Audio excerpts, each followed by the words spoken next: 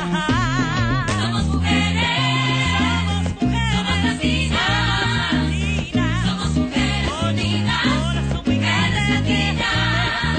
Somos mujeres, somos latinas, somos mujeres. Vámonos para adelante. Muy buenas tardes y muy bienvenidos a su programa Mafalda.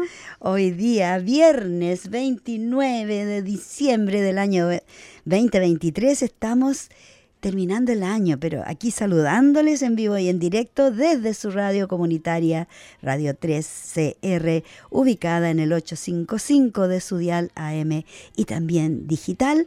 Y nos puede encontrar en el sitio web www.3cr.org.au y también puede bajar el app en su teléfono y puede escucharnos desde su teléfono todos los días y a cada hora, porque la Radio 3CR está siempre saliendo al aire con temas muy importantes y muy radicales. Y antes de empezar de lleno con el programa, vamos, como es de costumbre, reconocer a la gente Wurundjeri de la nación Kulin como los guardianes tradicionales de la tierra en que vivimos y trabajamos. La soberanía de este territorio nunca ha sido cedida, ya que esta fue y siempre será tierra aborigen.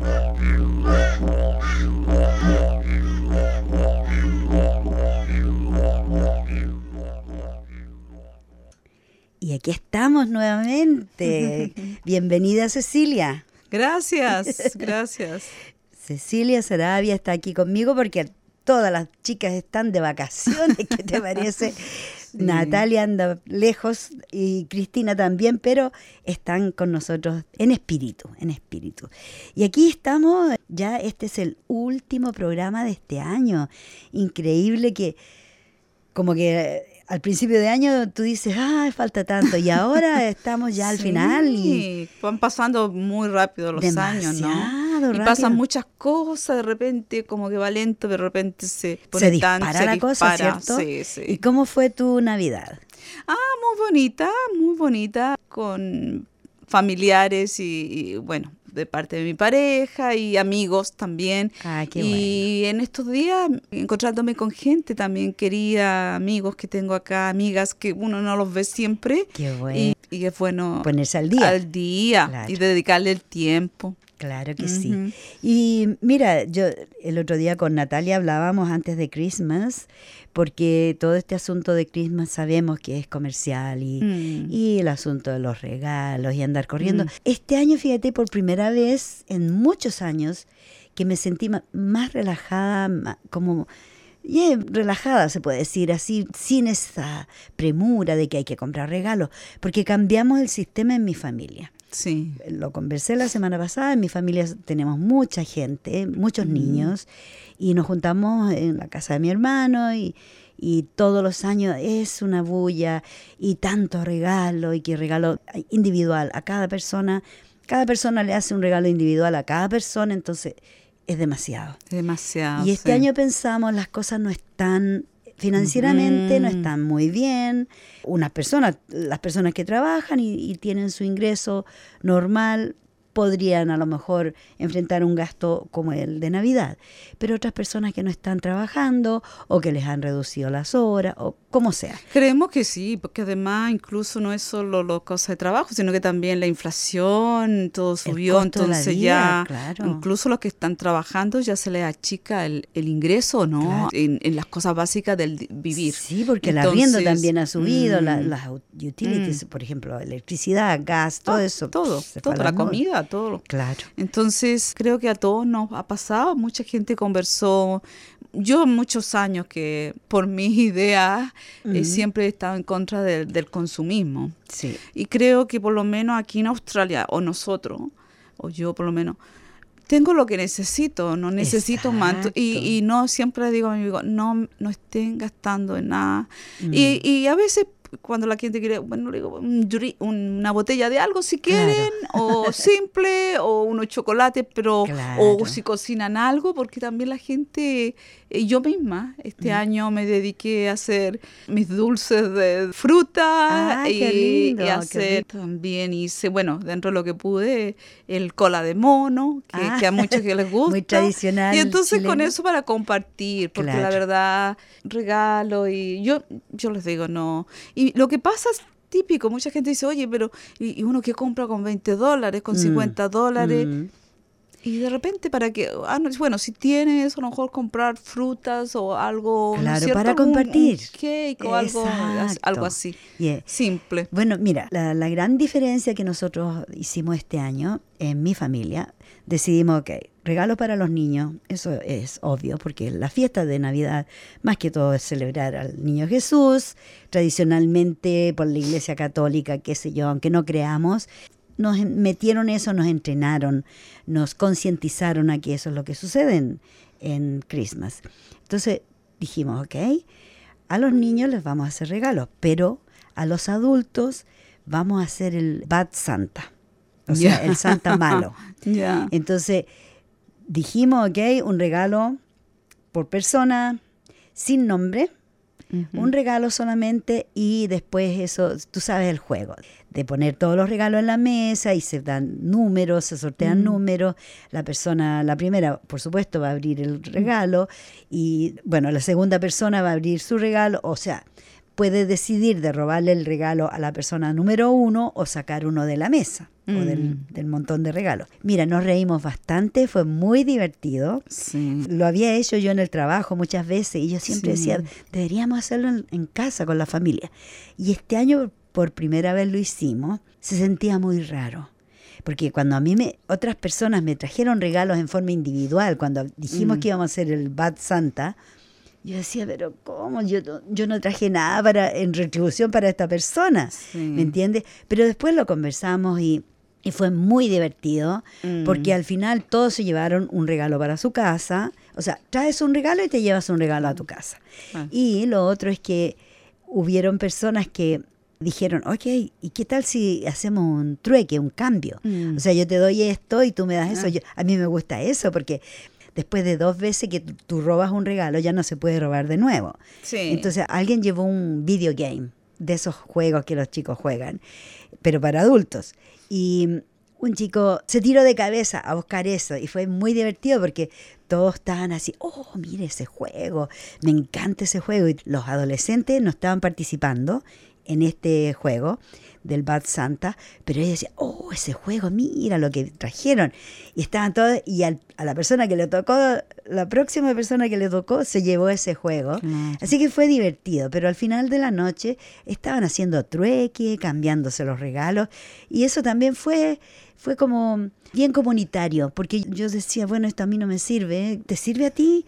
Cambiémoslo o hagamos. Te generó un espacio de comunicación y de conocerse también. Claro. Yo creo que de eso se trata. Yo creo que el encuentro no sé, siempre he pensado que esta fecha aprovecharon para el encuentro con las amistades, los familiares, que la vida tan ocupada que llevamos, las distancias donde vivimos, los compromisos a veces no nos permite compartir siempre y dedicarle el tiempo que la gente necesita para conversar.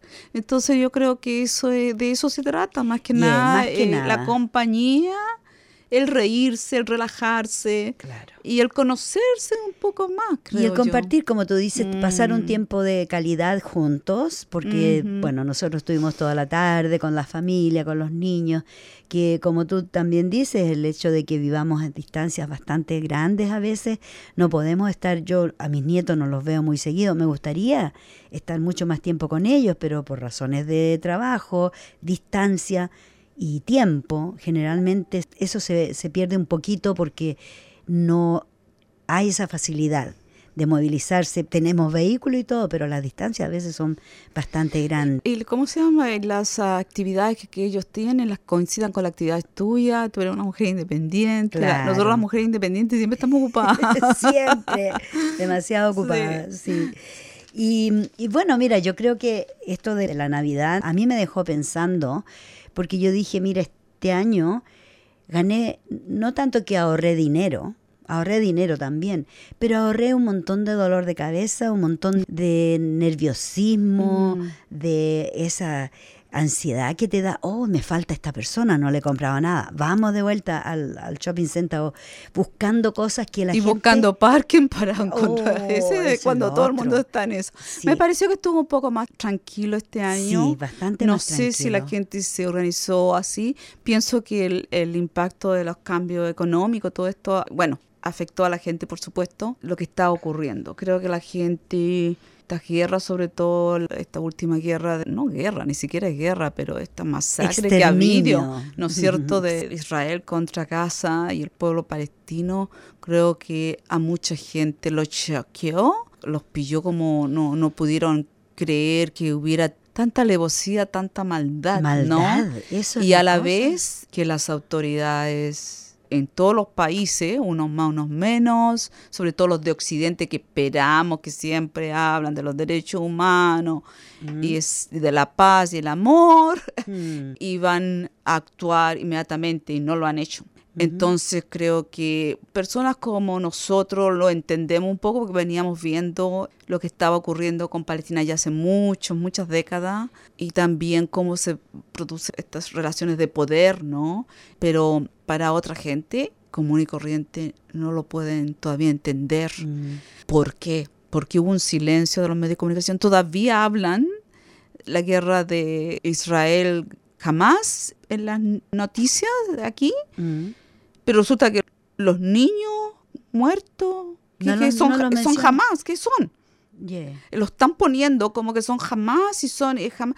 Entonces es todo un uso del lenguaje, de la narrativa en una forma tan abierta ha sido la complicidad. Sí, de todos que los yo países. creo que la gente, sobre todo los países desarrollados, Yep. y los medios de comunicación, todo el poder que existe, que eso como que ha dejado a mucha gente así como, ¿qué pasa? Entonces, ha hecho que también la gente vuelva a lo más importante, porque yo creo que lo que hay que volver es a los valores humanos.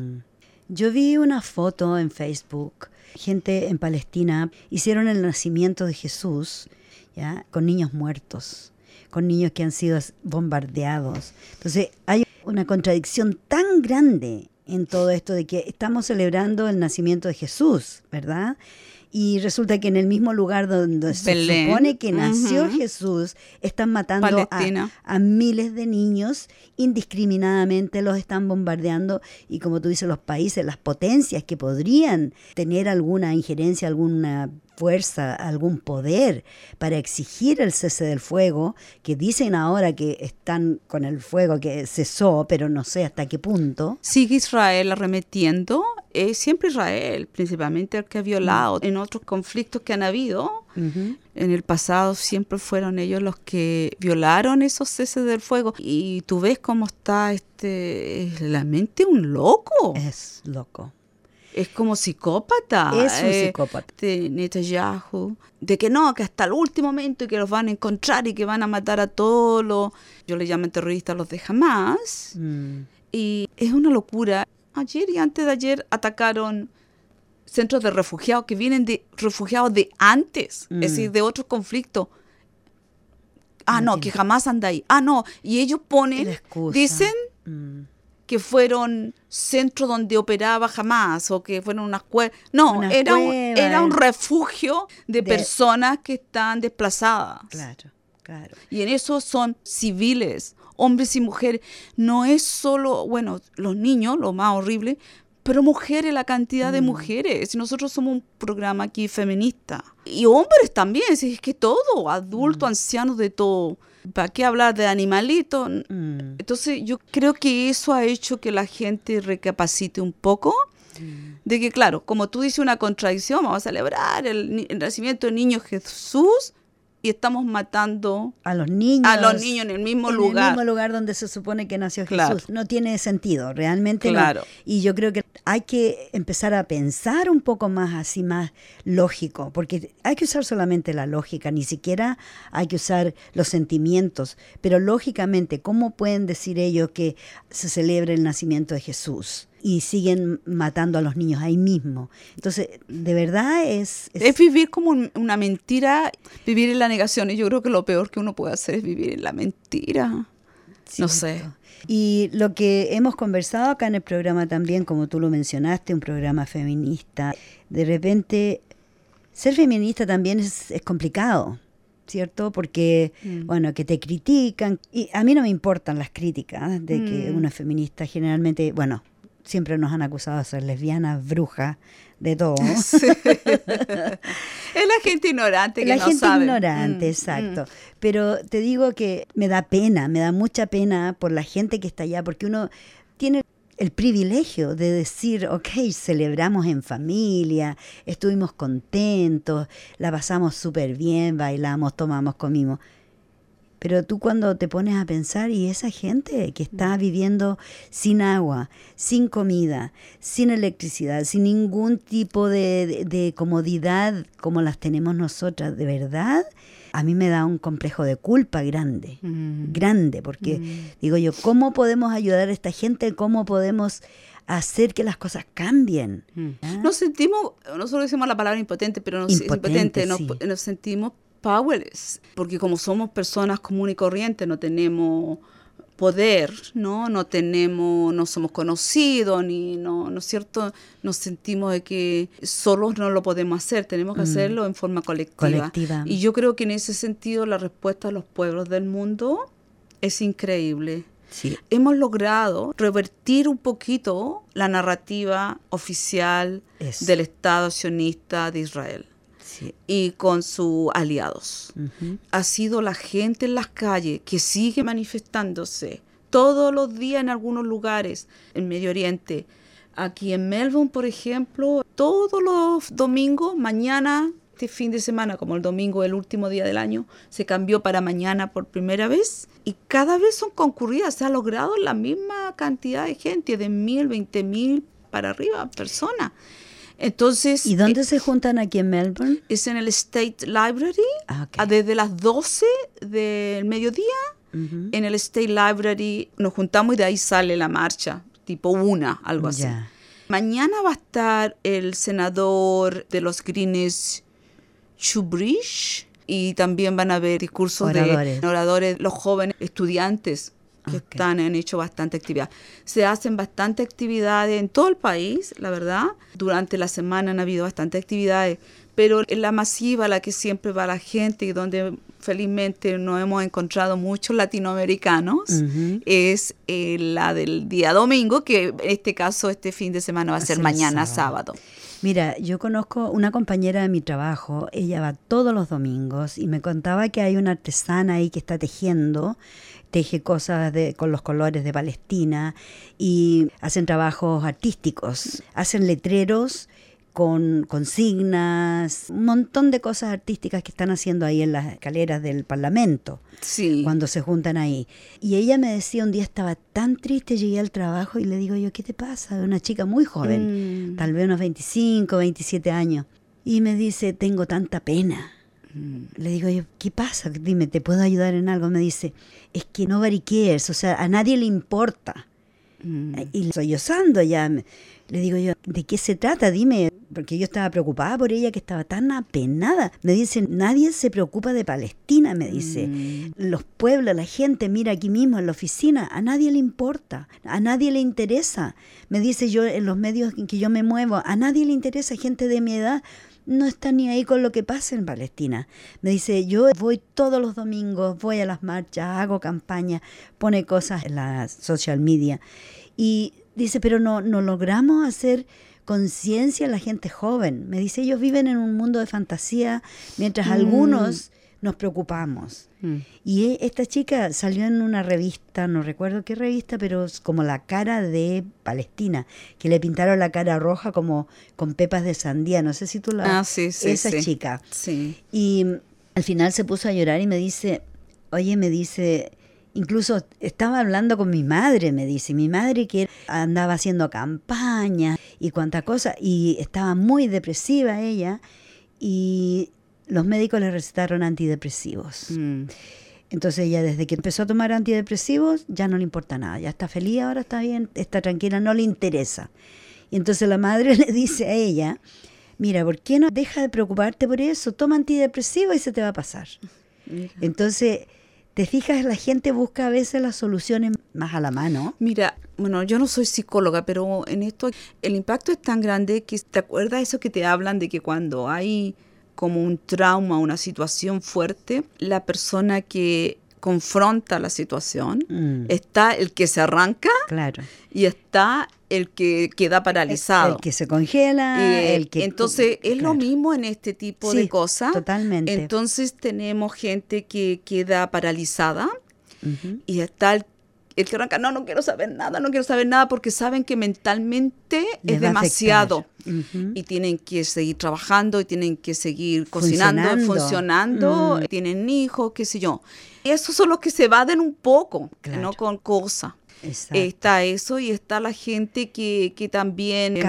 que encara. Entonces, es más o menos así. No es que la gente no le importe, sino que le importa, pero creen que ellos no pueden hacer nada, subirle en su hilo, hacer nada, pero también sienten... Hay gente que me ha dicho a mí, ¿y qué sacamos con ir a las marchas? Si total, igual siguen matando allá. ¿Qué sacamos con esto? Entonces, ¿qué sacamos? Entonces, ahí es donde viene un poco... quizás la experiencia de uno. Yo quiero ¿Y qué sacamos, Cecilia? ¿Qué sacamos con ir a las marchas? Cuéntanos, porque yo sé que tú has andado en todas las marchas posibles. No he andado en todas, pero he andado en varias. Muchas más que en yo, varias, por lo pero menos. sí he conversado. Mira, estamos hablando de un poder, cuando hablábamos de la complicidad, ¿no? De los medios de comunicación y los gobiernos de este. Y los gobiernos lo hacen porque hay intereses económicos. Claro. Con Israel hay acuerdos y... posiblemente petróleo.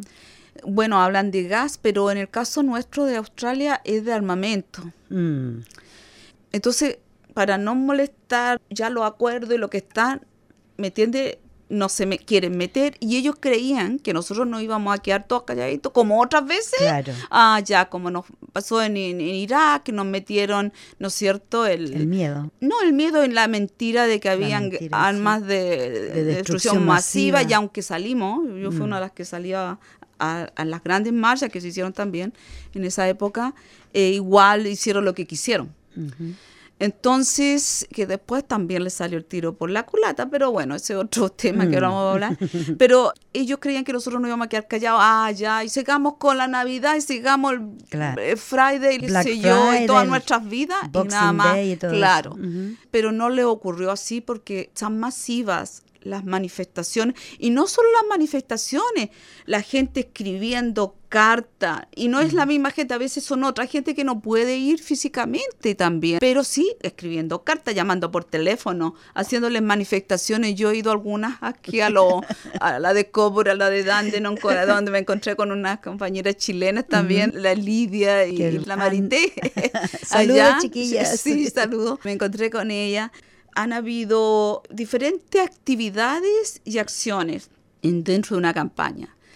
Y por esas acciones tan masivo, donde se ha unido también gente conocida, abogados de derechos humanos, artistas, de todo el espectro que existe, intelectuales, mira, hasta la misma gente judía o israelita, judía, qué sé yo, que dicen esto del sionismo, no tiene nada que ver con nosotros. Ellos, claro, dicen no es nuestro nombre. No es nuestro nombre, porque no tiene que ver nada con el judaísmo ni religioso. No. Este es una cosa del sionismo de Israel y del poder que existe ahí, de un loco, realmente un loco, porque ya venía él posesionándose como un dictador ahí en Israel, cuando pasa unas leyes que los mismos israelitas no estaban de acuerdo.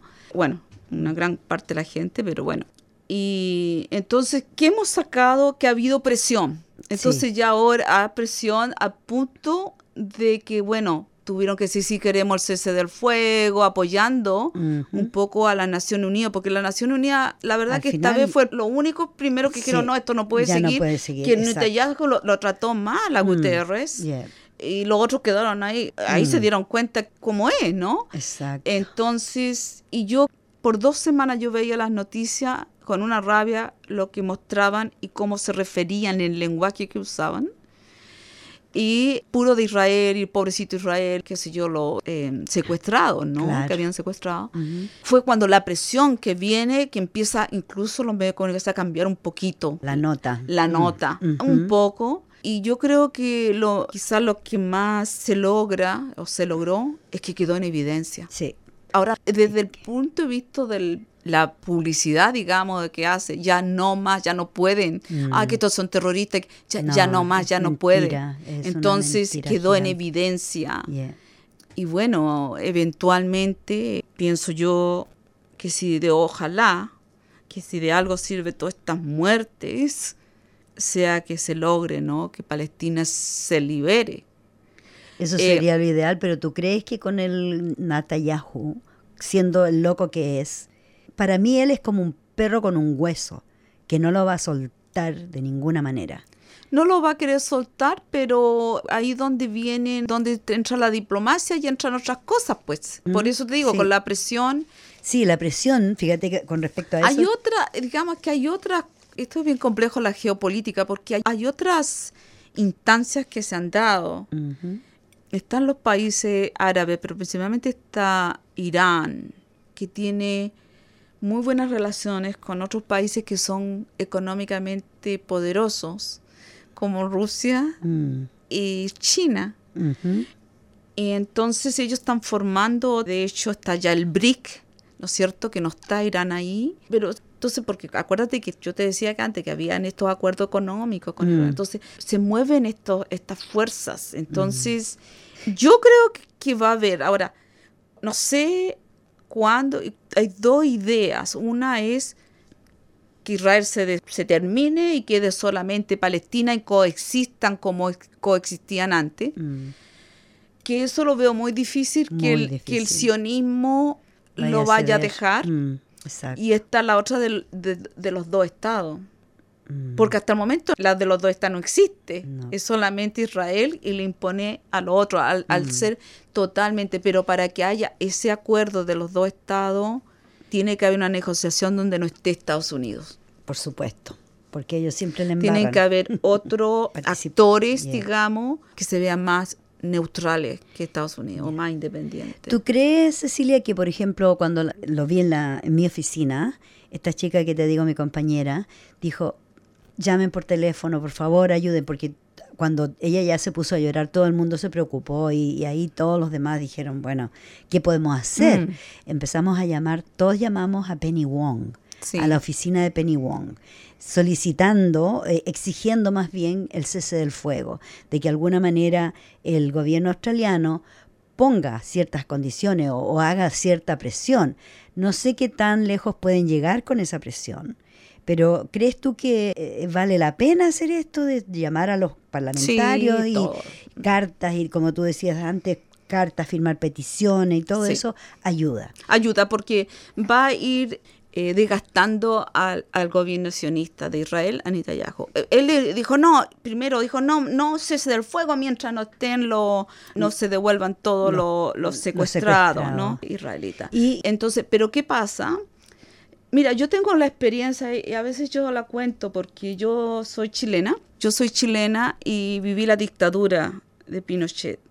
Era bien joven y me involucré en organizaciones de la resistencia contra la dictadura. Y en eso estoy hablando del año 78, 79, donde no estaban todavía las protestas, nada de eso. Había mucho miedo, no nos permitían organizarnos y era medio semiclandestina la cuestión, ¿ya? ¿Qué hacíamos? Era clandestino. Claro, era clandestino. Y hacíamos de un sector Pudahuel popular, pobre, no teníamos nada, y más encima jóvenes, no había nada, pero teníamos el ánimo y teníamos la imaginación y los deseos de la juventud y con la gente que había sobrevivido de las otras generaciones, todos trabajando de alguna manera, no nos conocíamos y hacíamos, hasta cuando empezamos a ver que empiezan a llamarse a las protestas nacionales, digamos a la marcha, empezó a ir más gente, primero iban como 500 personas y al centro, después ya habían 5.000, después ya hubieron 10.000 y ahí se llama a la primera protesta nacional. ¿Cuándo fue eso? El 83.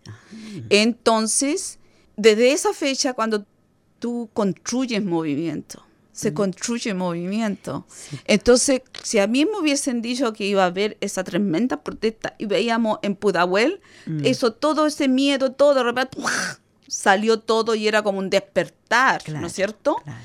De la gente. Yo dice, ¿dónde está la gente? ¿Me entiendes? Pero era el trabajo que así como uno, otros, todo haciendo, todo agregando, armando desde su lugar, ya sea desde su sindicato, desde su lugar de trabajo, desde su agrupación alumno, profesional, desde su centro alumno, dentro de su centro de madre, de junta de vecinos, de fútbol, donde fuera, todos apuntando.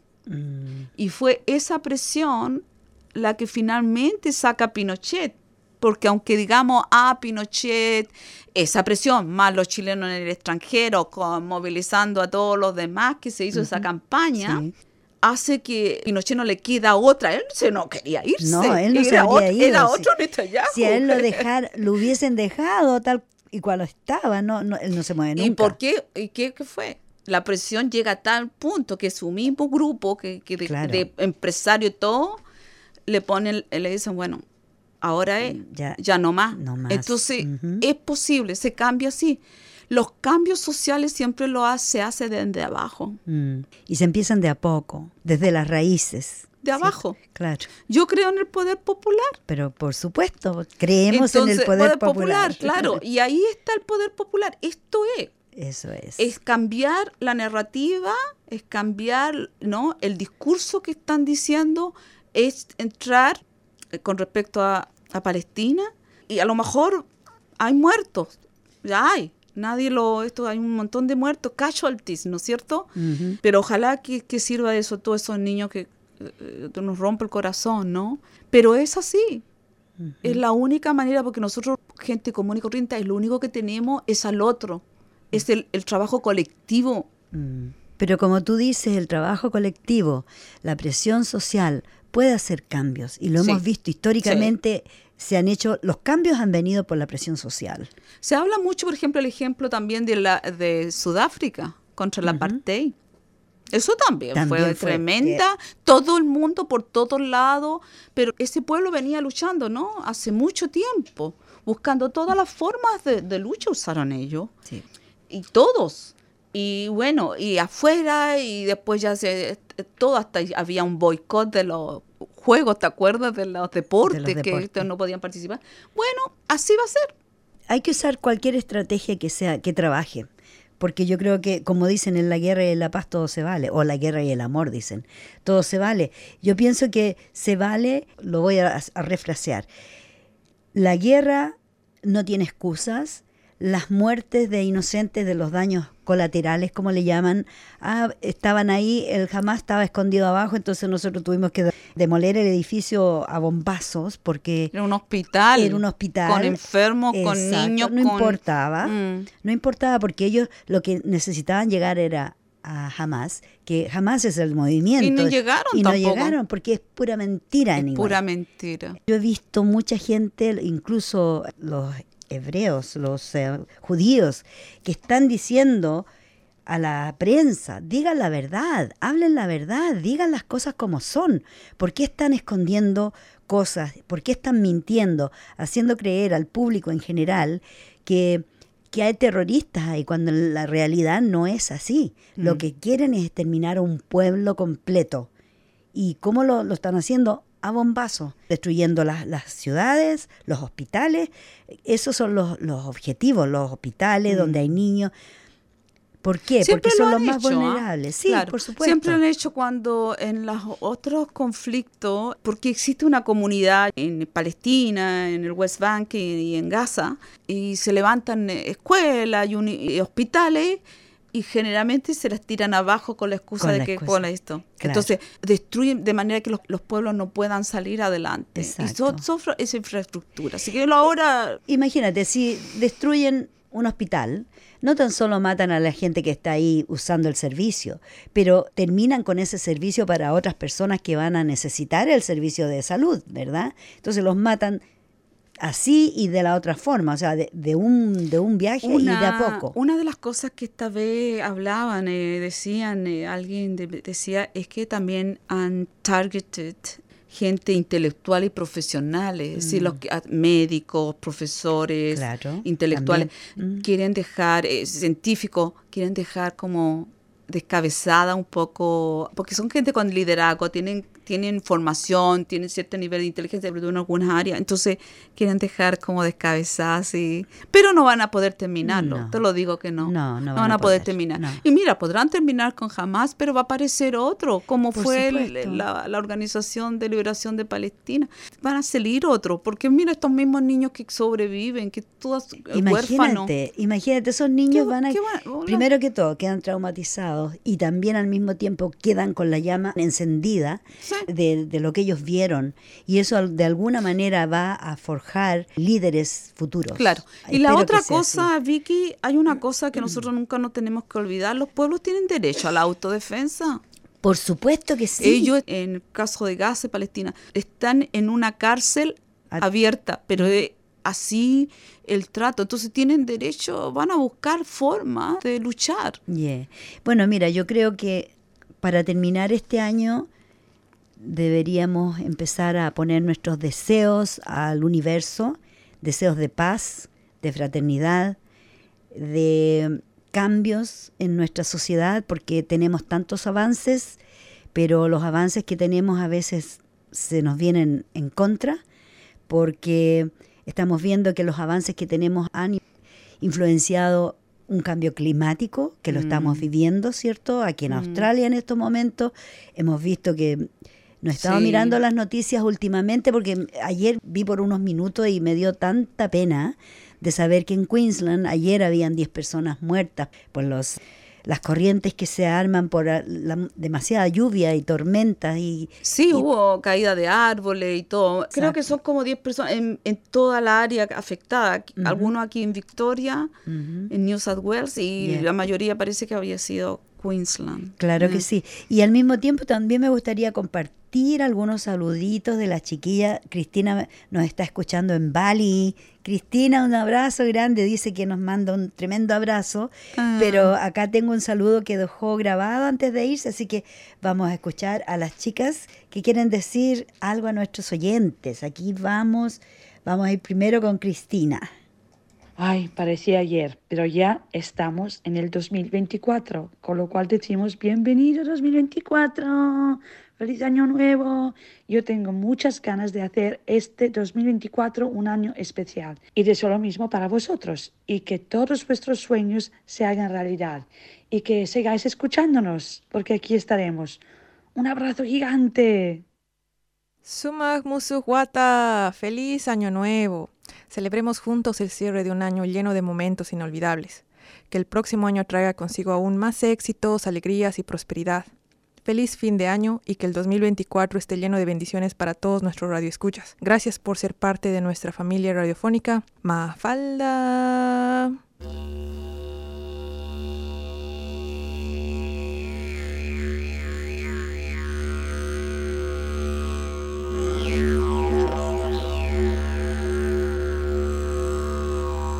Y aquí estamos de vuelta con su programa Mafalda.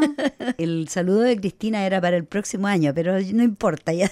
Bueno, estamos en el último programa del este año, ¿no? Así Entonces, es. ¿Tú tienes alguna resolución de fin de año, Cecilia? Porque todo el mundo hace resoluciones. sí. O casi todo el mundo. Sí, algo bueno que ya vengo pensando hace algunos meses.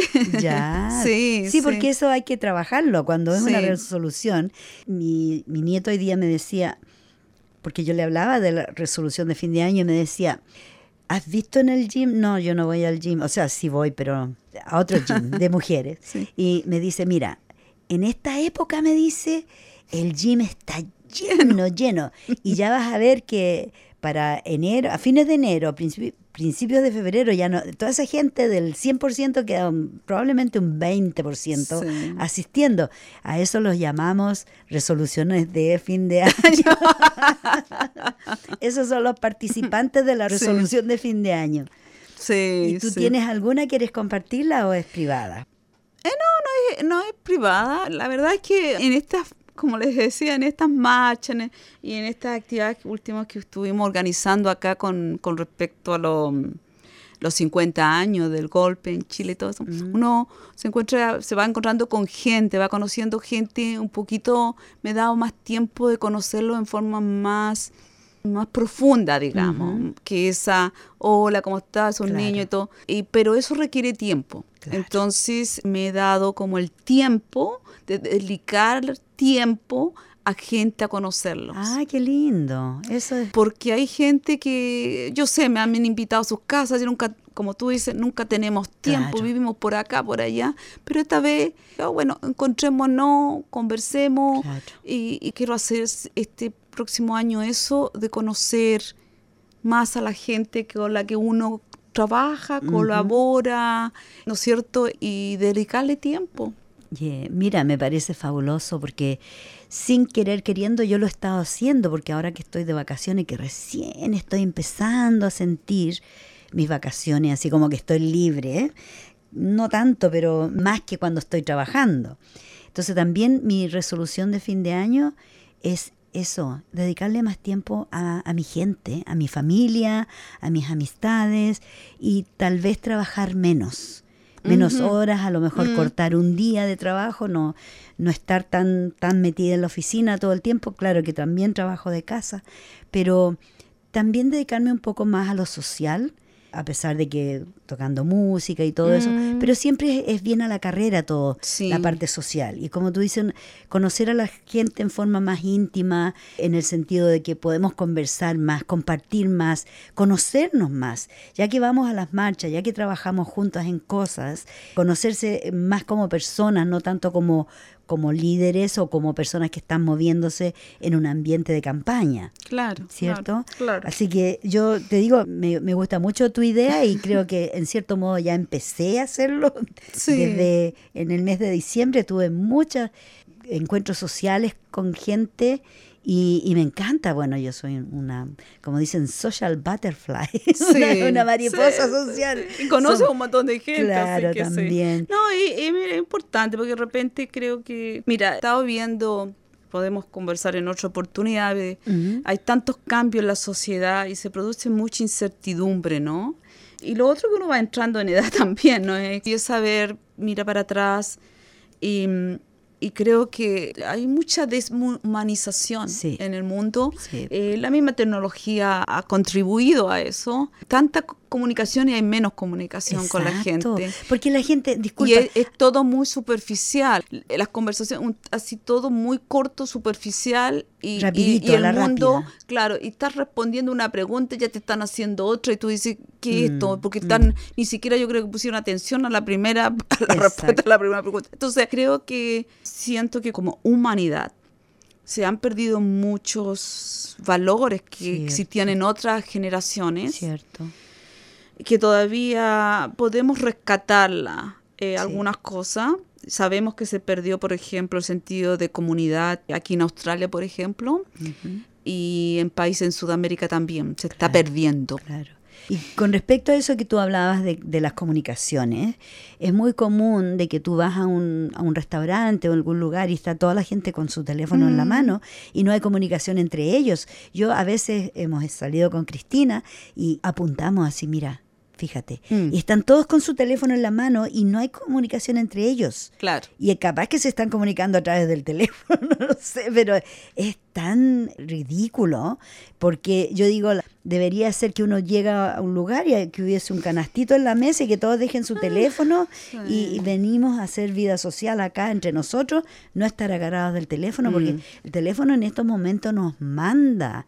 Si no tenemos el teléfono en la mano es casi como que nos sentimos sin identificación, desnuda, porque Claro. hasta todo el banco está en el teléfono, todo lo que sabemos Y es está ahí. peligroso porque Sí. las nuevas generaciones participan, nosotros podemos todavía enojar. Bueno, pienso eso. Entonces, Pienso que uno tiene que volver a los valores humanos, los básicos, los fundamentales. Así es. Cecilia, no nos queda mucho tiempo. ¿Quieres enviarle un saludo a nuestros oyentes en el último programa de Mafalda del año 2023? Por supuesto. Primero, agradecer en nombre también de la Vicky y agradecer a la Vicky. La Vicky ha estado todo este año, como no sé cuánto ya, 20 y tantos años. 26 años. 26 años haciendo este programa todos los viernes, un compromiso. Yo te admiro enormemente. Y es una contribución también, ¿no? Crea contribución a la comunidad en ese aspecto, ¿no? Es una gran contribución. Así que a todos los que nos escuchan todos los viernes o algunos viernes, como sea, un gran saludo de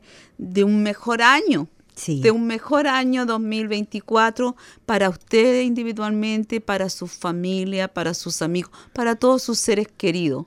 Porque a veces los seres queridos son amigos, gente, ¿no es cierto?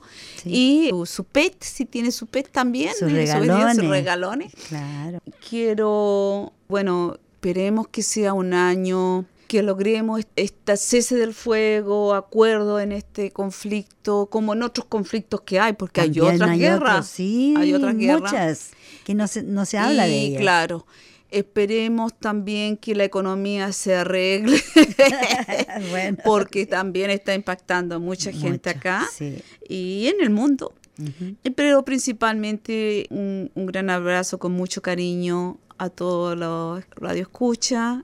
Salud, dinero y amor, claro como que lo envuelven todo, ¿no? Claro que sí. Gracias, Cecilia.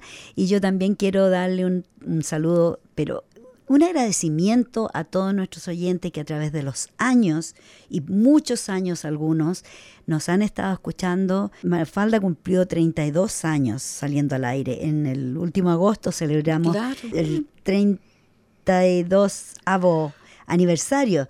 Entonces, para mí es un gran orgullo, un honor, un privilegio estar acá a la cabeza de este equipo, porque no es solamente Vicky y Cecilia, hay muchas mujeres detrás que han estado, que han pasado un montón de personas. Pero cientos y cientos de mujeres. Algunas ya no están con nosotros tampoco. Y bueno, precisamente un saludo al cielo a Jacqueline, que fue la que me trajo acá. Y gracias a todos nuestros oyentes por escucharnos toda la semana, a todos los contribuyentes, contribuidores colaboradores a este programa, porque sin ustedes, sin nuestros oyentes, sin nuestras colaboradoras, no sería programa Mafalda. Y también quiero contarles que por primera vez en la historia desde que estoy acá, me tomé unas vacaciones porque fui a Chile, por razones familiares, en el 2013 creo que fue, pero este año por primera vez nos vamos a tomar unas vacaciones en enero, así que el programa Mafalda no va a estar saliendo en vivo y en directo en enero, pero sí vamos a estar repitiendo programas especiales que hemos tenido durante el año o los últimos meses del año, así que si usted se perdió algún programa de esos, escúchenos igualmente, porque vamos a estar repitiendo programas. Así que, como siempre, sus amigas de Mafalda le desean un muy feliz y próspero año nuevo 2024. Y no se olviden, igualmente estaremos aquí grabadas el próximo viernes a las 6:30 en punto, cuando les presentemos otro programa. Mafalda. Chao, chao. Feliz año nuevo. Que estén muy bien. Feliz año. Feliz año. Como mala hierba siempre viva, como mala hierba.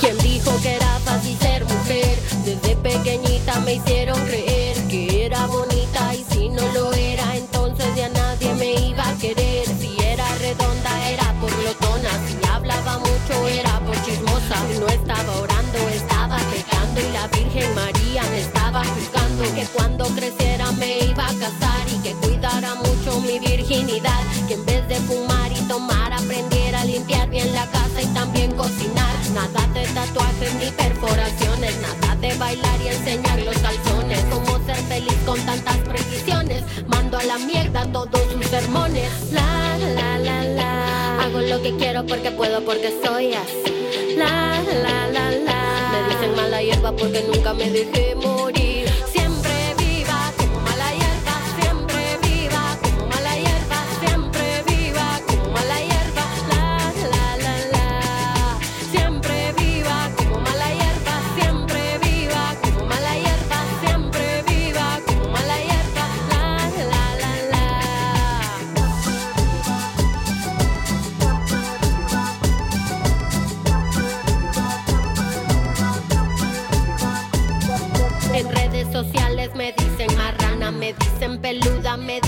cristiana. Me dicen fea, me dicen atea, y yo siempre viva, pues soy mala hierba. La, la, la, la.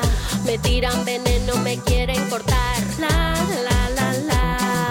Me tiran veneno, me quieren matar. Siempre viva como mala hierba. Siempre viva como mala hierba. Siempre viva como mala hierba. La, la, la, la.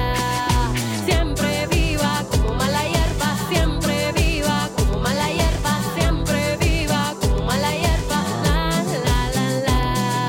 Siempre viva